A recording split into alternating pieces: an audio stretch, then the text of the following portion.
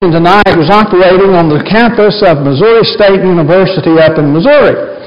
And back in August of 2015, there was a survey that was sent out over social media by the Campus Crusade for Christ, and what they wanted to do was for the students who were associated with the university to respond to the survey that was being done, and they wanted them to reply back the three words that they thought of that best described God in their mind.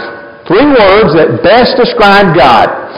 And so what happened was, or what they intended to do, what they did do, was the responses that they got, they put them in what we call a word cloud. Now, everybody's seen one of these things, and if you don't know what a word cloud is, called a weighted word cloud, I think is the actual name for it. But whenever you use words, or whenever, depending upon what data you put in,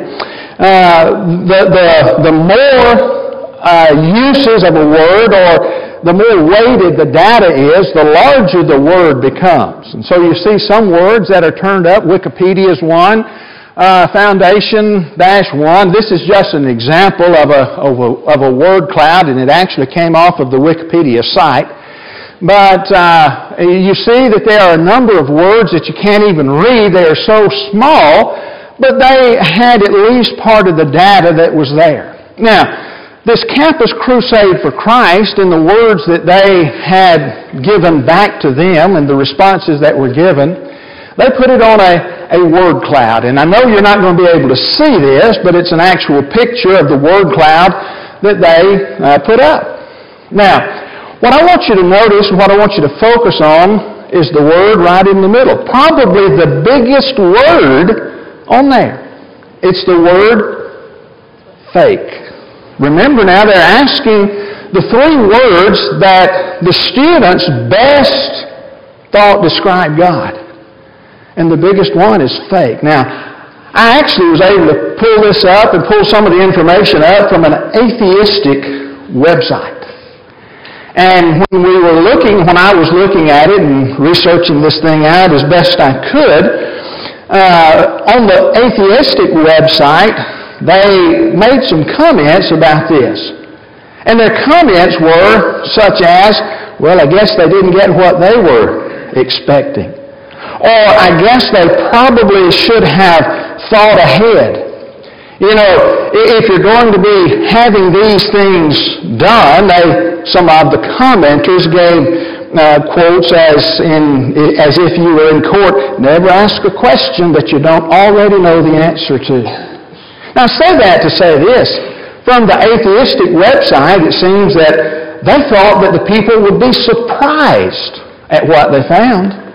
They thought they would be surprised at what people said about God. That was not the case at all. It wasn't the fact that they were surprised at what people said. You know, they didn't think that they were going to get all information back that was just glowing reviews of God.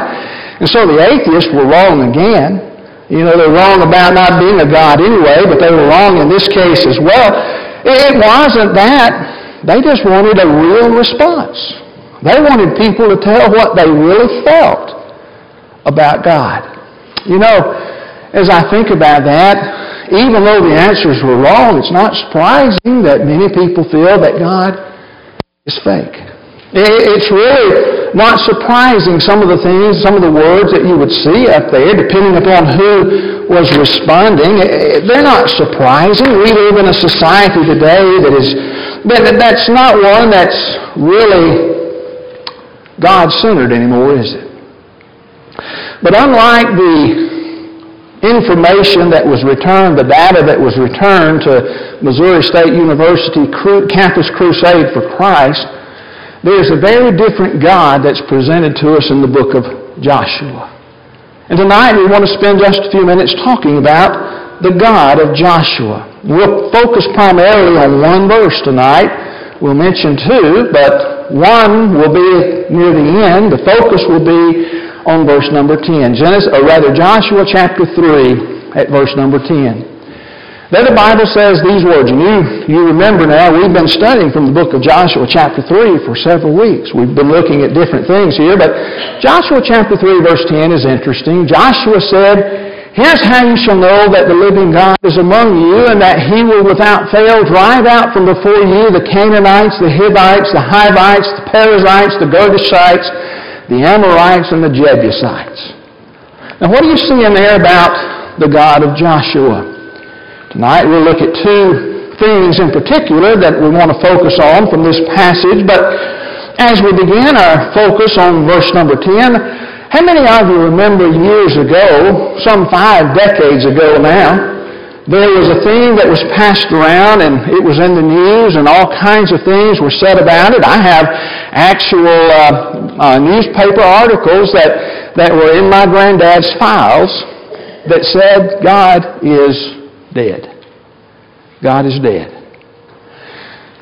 You know, when you think about that statement that was made again by atheistic kind of people who are really trying to suppress the truth, as Matt put this morning into his lesson, when you make a statement, God is dead, I want you to understand that it acknowledges at least two things.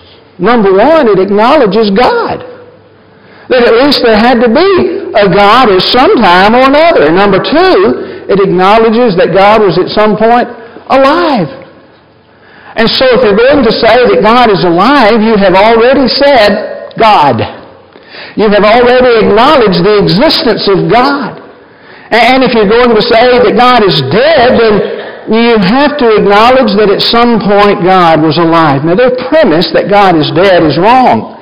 And as you look back there in the book of Joshua chapter 3 at verse number 10, remember what the Bible said in Joshua chapter 3 at verse number 10. When you look at that passage, the Bible speaks about the God of Joshua being the living God. When you go back there, he speaks about the living God is among you. The living God is among you. There are a number of passages tonight, some 28 of them, that use the word living to modify the word God. Now I'm not going to spend time tonight looking at each and every one of those, all 28 of them that's used that way from the English Standard Version, but there are a few that I do want to call to your attention tonight. I want you to think about what the Bible says, Psalm 42, verse number 2, "My soul thirsts for the living God." For the living God. The psalmist says, "My soul thirsts for the living God. When shall I come and appear before my God?" Now, we could spend a lot of time dealing with that. We could make a whole sermon off of this one verse tonight. My soul thirsts for the living God. That's what we're focusing on tonight. He's not dead. He's alive in the psalmist's eyes. And he can't wait to come and worship Him. How many of us were that eager to get here tonight? That eager to get here this morning? Now, I realize that sometimes on Sunday night there are those who are sick, those who are older, who are on up in years, that can't get out. We're not talking about that. And many of those folks are more like the psalmist than we are, even though they can't be here tonight. Their soul thirst. There would be no other place that they would rather be than right here with us tonight. Their soul thirst. When will our soul thirst for that living God? Notice another passage, Matthew chapter 16, verse number 16. You remember the confession that Peter made when Jesus asked, "Who do men say that I am?" They said, well, they brought out all those names. Jesus said, "Who do you say that I am?" Peter replied and said these words in verse number 16, "You're the Christ, the Son of the living God." The living God. Acts chapter 14, verse number 15. "Men, why are you doing these things? We also are men of like nature with you. We bring you good news that you should turn from these vain things to the living God." The living God. Look at another one, Romans chapter 9 at verse 26. "And in the very place where it was said to them, 'You are not my people,' there they will be called the sons of the living God. That's a prophecy from one of the minor prophets that's spoken about in the book of Romans chapter 9 at verse 26. What I want us to see tonight is over and over and over again, God is not described as just God. God is described as the living God. How do we behave ourselves in the church? Think about what Paul said, 1 Timothy chapter 3, verse 15. If I delay, you may know how one ought to behave in the household of God, which is the church of the living God. God, He is alive. 1 Timothy chapter 4, verse 10. For to this end we toil and strive, because we have our hope set on the living God, who is the Savior of all people, especially of those who believe. Again, in the book of Hebrews, chapter 9, at verse 14, how much more will the blood of Christ, who through the eternal Spirit offered Himself without blemish to God, purify your conscience from dead works to serve the living God? Over and over and over and over again. 28 times in English Standard Version, the word living is used to modify the word God. The living God. Watch this one, Hebrews chapter 10, verse 31. It is a fearful thing to fall into the hands of the living God. Folks, God, He is alive. We sing that song sometimes, our God, He is alive. And folks, we need to remember that. God, He is alive. Somebody says, well, He was alive when the Bible was written. And it's like they said in the 50s, maybe He was alive then, but maybe now God is dead. Maybe He did die. No, God is eternal. God is eternal. Look at a passage, Romans chapter 16, verses 25 and 26. And in verse 25, which is not on the screen, the Apostle Paul said, Now to Him who is able to strengthen you according to my gospel and the preaching of Jesus Christ, according to the revelation of mystery, the mystery that was kept secret for long ages, but has now been disclosed and through the prophetic writings has been made known to all nations according to the command of the eternal God, to bring about the obedience of faith. Eternal. What does that word mean? Eternal God. What does it mean? If you had to describe eternity, how would you do it? In your mind. If you were the preacher tonight and you had to describe eternity, how would you do it? I'm not sure that I can adequately describe eternity. Because everything I know, everything I have ever observed is based on time. Everything I have ever experienced in life is based on time. It has a starting point, it has an ending point. But God is eternal. That living God that is mentioned numerous times in Scripture is eternal. Now watch this one that's found again in the New Testament, another passage of Scripture. Psalm 90 verse 2 that we'll talk about. Notice what the psalmist says. Before the mountains were brought forth, or ever you had formed the earth and the world, from everlasting to everlasting, you're God. It was interesting this past week while I was at Faulkner University, Brother Nathan Franson, and I've known Nathan now for several years. He's spoken at Polishing the Pulpit, but he was there to speak at Faulkner, and his topic was why I left the Mormon Church. Some of the things that caused him to leave the Mormon faith. He was raised in the Mormon Church, raised in Utah, in the heart of Mormon territory. Now he's a gospel preacher, preaches in Kissimmee, Florida. What caused you to leave? Now, he does a seminar on why he left the Mormon Church, and it lasts for several sessions, several nights or days or whatever, whenever they decide to do it. But he mentioned some of the most important things that caused him to leave the Mormon Church. He put one of the things on the screen, and I haven't reproduced it, and I'm not sure that I can even say it in the same words that he said. But Nathan talked about the fact that it appears that we would believe the same thing that, at least in some cases, the Mormons believe. And one of those things is they believe that Elohim is the eternal God. Nathan then said, be careful. Be careful and define your terms.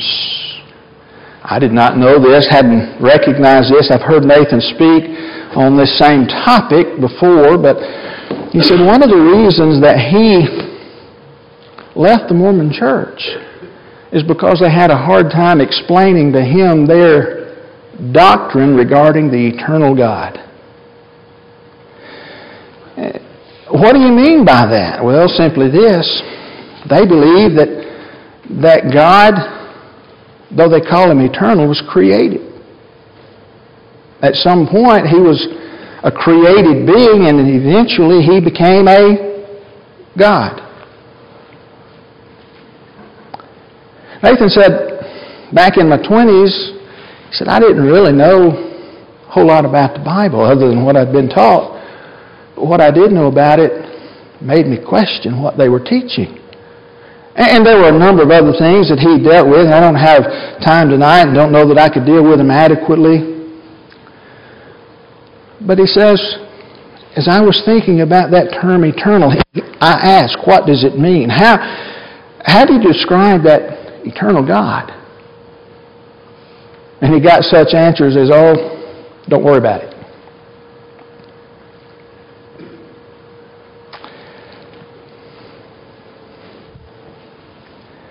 Eternal. If He's eternal, that means He lived as long that way as He did that way. And yet, you say He had a starting point. That's not what the Bible says. And he says, I didn't know many verses, but I read this one in Psalm 90 at verse 2. Before the world was ever created, from everlasting to everlasting. Now let's get that at last everlasting first. God is eternal. He keeps going, He keeps going, He keeps going, He keeps going. There's no end to Him. But that same eternal God was forever in that direction as far as He is in this direction. He had no end, but He had no beginning. No, God is not dead. He is the living God. He was alive when the Scriptures were written. He was alive before that, before even the world was created. He's alive today, and He'll be alive to the everlasting. To the everlasting.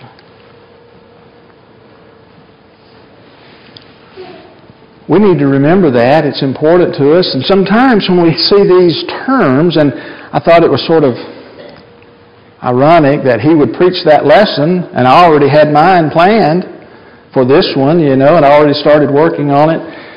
It was sort of ironic because, even though we take it for granted that God is alive, we teach it every Sunday, that God is eternal.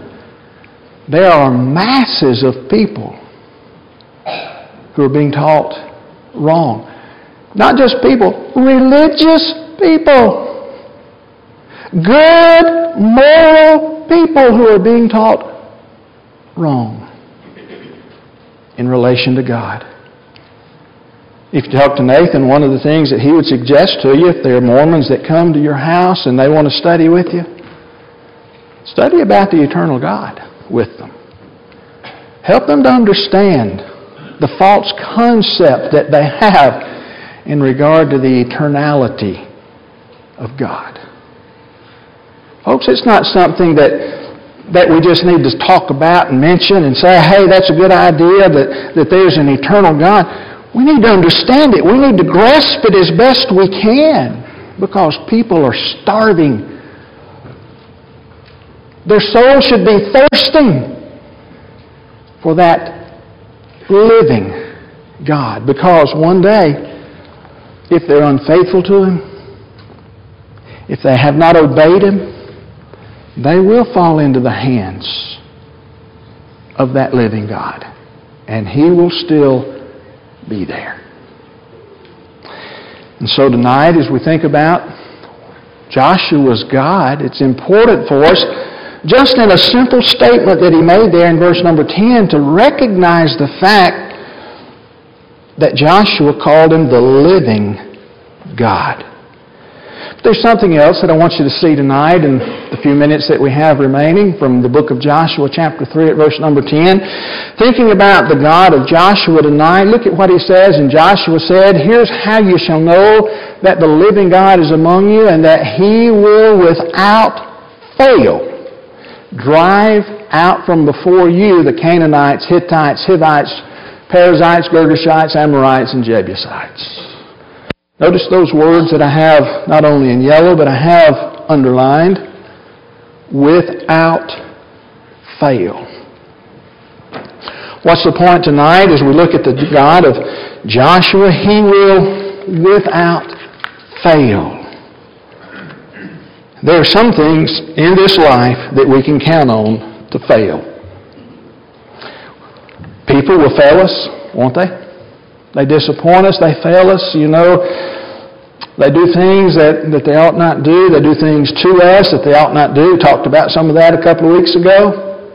When friends are not friendly, people will fail us. What about riches? Will they fail us? Heard about a gentleman yesterday who had lost everything that he had. Now, it's unfortunate because of the lifestyle. The lifestyle is what caused that. But riches fail us. What if the stock market crashed tomorrow? You know, that was a thought back in 1929. People watched that thing. If you remember, was it 1987 or so when they had, was it Black Monday they called it? And they had a huge drop. And I don't mean this to sound irreverent or anything, but there were people who started dropping. What do you mean by that? They started jumping out of the windows of office buildings because they had lost everything. Riches fail us. You know, we can go down the list. I've got several things here. Health fails us, doesn't it? Don't we get sick? If we're diagnosed with cancer, or we're diagnosed with some other dreaded disease, our health fails, and we don't even have to be diagnosed with one of those kinds of things. We just age, and our body deteriorates.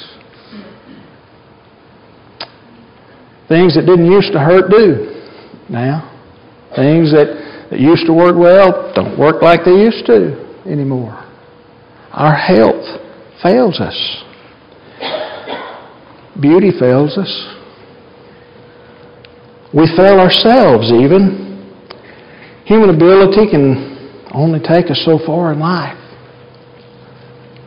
But I want you to understand tonight, God never fails. God never fails. Think about that. God never fails. Just like that statement, the living God, this is important. God never fails. And we're looking at what he said in chapter number 3. Okay? He talks about that God without fail. Go to another passage, Joshua chapter 21, verse 45, same book, just toward the end of the book.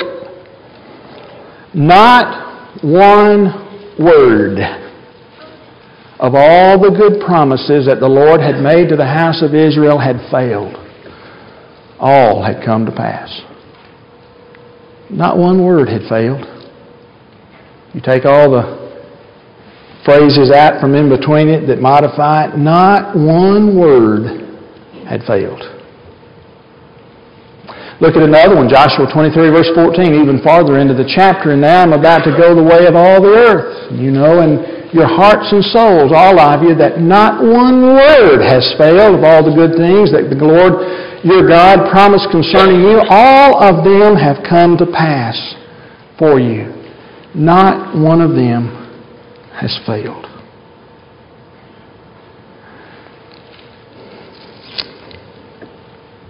That is so important. Notice the words of the psalmist.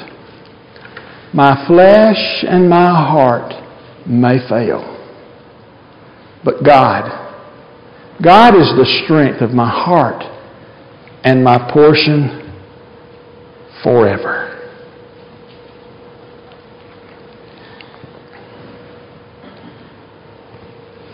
Everything that I have in this life, things that are most important to me in this life, they may fail me. People may fail me. Riches may fail me. Health may fail me.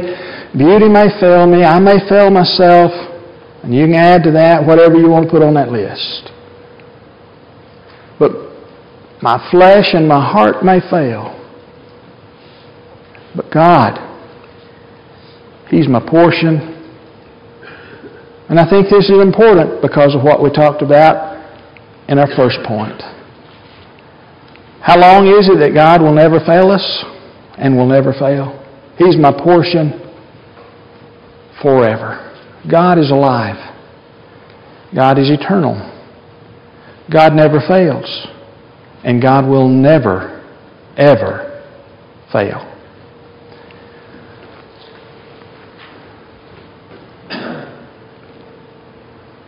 I was sort of proud of myself when I thought of this one. From the end to the amen, God never fails. What do you mean by that? In the beginning, God created. In. The last word in the book of Revelation, amen. From the first word in Genesis to the last word in Revelation. God, those words have never failed, and God has never failed. From the end to the amen, God never fails. How many of you have heard of premillennialism? You may know it better by its more common name, the 1,000-year reign. You know, you hear people talk about Christ is coming back to the earth and He's going to reign on earth for 1,000 years and He's going to establish His kingdom and He'll be here for 1,000 years and we'll reign with Him for 1,000 years.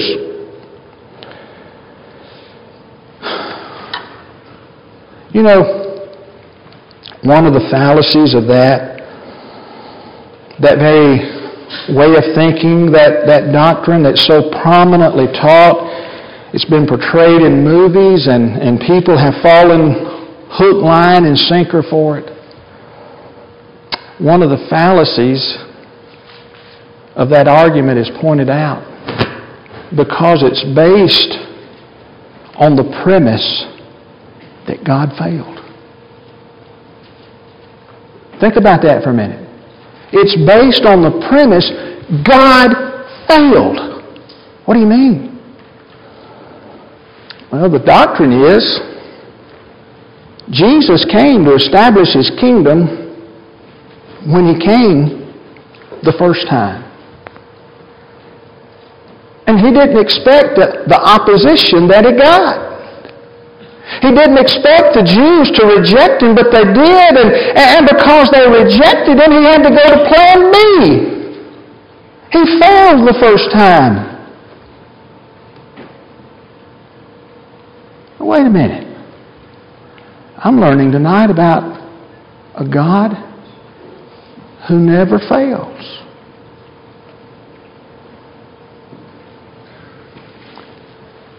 Did God fail in setting up His kingdom? And we could spend a long time pointing to passages in the Old Testament that make it very clear God didn't fail.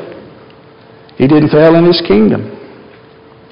He did establish His kingdom when Christ came the first time.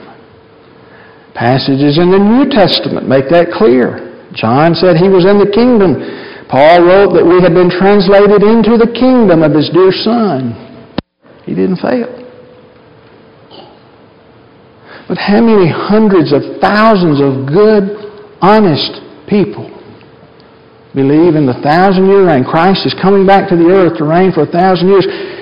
But how many of those hundreds of thousands of people realize that it's based on the premise God failed the first time? Not one word, Joshua said, of what God did failed. The psalmist said, my heart may fail, everything may fail me. But God, He's my portion. He never fails and will never fail me. The Bible points out the fact that God's Word, when it is sent out, it will accomplish what He intends for it to accomplish. It will not return to Him void, Isaiah wrote. God never fails. From the end to the amen, God never fails. I said we'd focus primarily on chapter 3, verse number 10, but let me call your attention to verse number 11, and then the lesson will be yours. Very next verse, after speaking about God, the living God who had not failed, or the things that had been promised had not failed, the very next verse says, behold, the ark of the covenant of the Lord of all the earth is passing over before you into the Jordan. We've talked about that already. We've seen a portion of the raging of the River Jordan. You know, if you were here a couple of 2-3 weeks ago when we put that on the screen, you know, just left it playing, and God caused water like that. They were at flood stage at that time. He caused water like that to stop, build up 20 miles away. But what's the point that I want us to make tonight? What we really need to be doing is getting ourselves behind the God who never fails and following Him. That's what He's telling the people here in Joshua chapter 3. He's giving them instructions that they are to follow. We talked about, I guess it was last Sunday night, that they were to follow. He gave them the distance, and we talked about the holiness of God and all those kinds of things, but we really need to get behind that God who never fails, because He's always going to accomplish the things that He has set out to do. There are a lot of people in our world who refuse to get behind Him. They refuse to follow Him. Whether it be from excuses that they've made in their own life that they don't think that they can, or they would just rather not, or some who perhaps don't even believe in Him, or at least claim that they don't. Some people don't get behind that God, but we do. We need to. We as the Lord's church need to get behind God. Be willing to follow Him into the raging water, if that's what He tells us to do, and allow Him to not only lead the way, but to provide the way through the water. We depend sometimes too much on ourselves. But folks, guess what? We fail. God doesn't. Why do we not get behind God as individuals in our own lives, sometimes as congregations? Why do we not get behind the God and go forward, press on, and make sure that we're doing everything that we can to win souls for Him, and everything that we can to let other people know about this living God, and that it's a fearful thing to fall into the hands of that living God? Why do we not do that? Is it because, number one, that we do not believe that He's alive? Joshua's God was a living God. He believed that living God was capable of doing anything that He needed to do. And so why do we not get behind Him? Is it because we don't believe that He's alive? I don't believe that. If that was the case, then why would you be here tonight? So I don't think it's because we don't believe that He's alive. Well, could it be that we don't believe that He's powerful enough to never fail?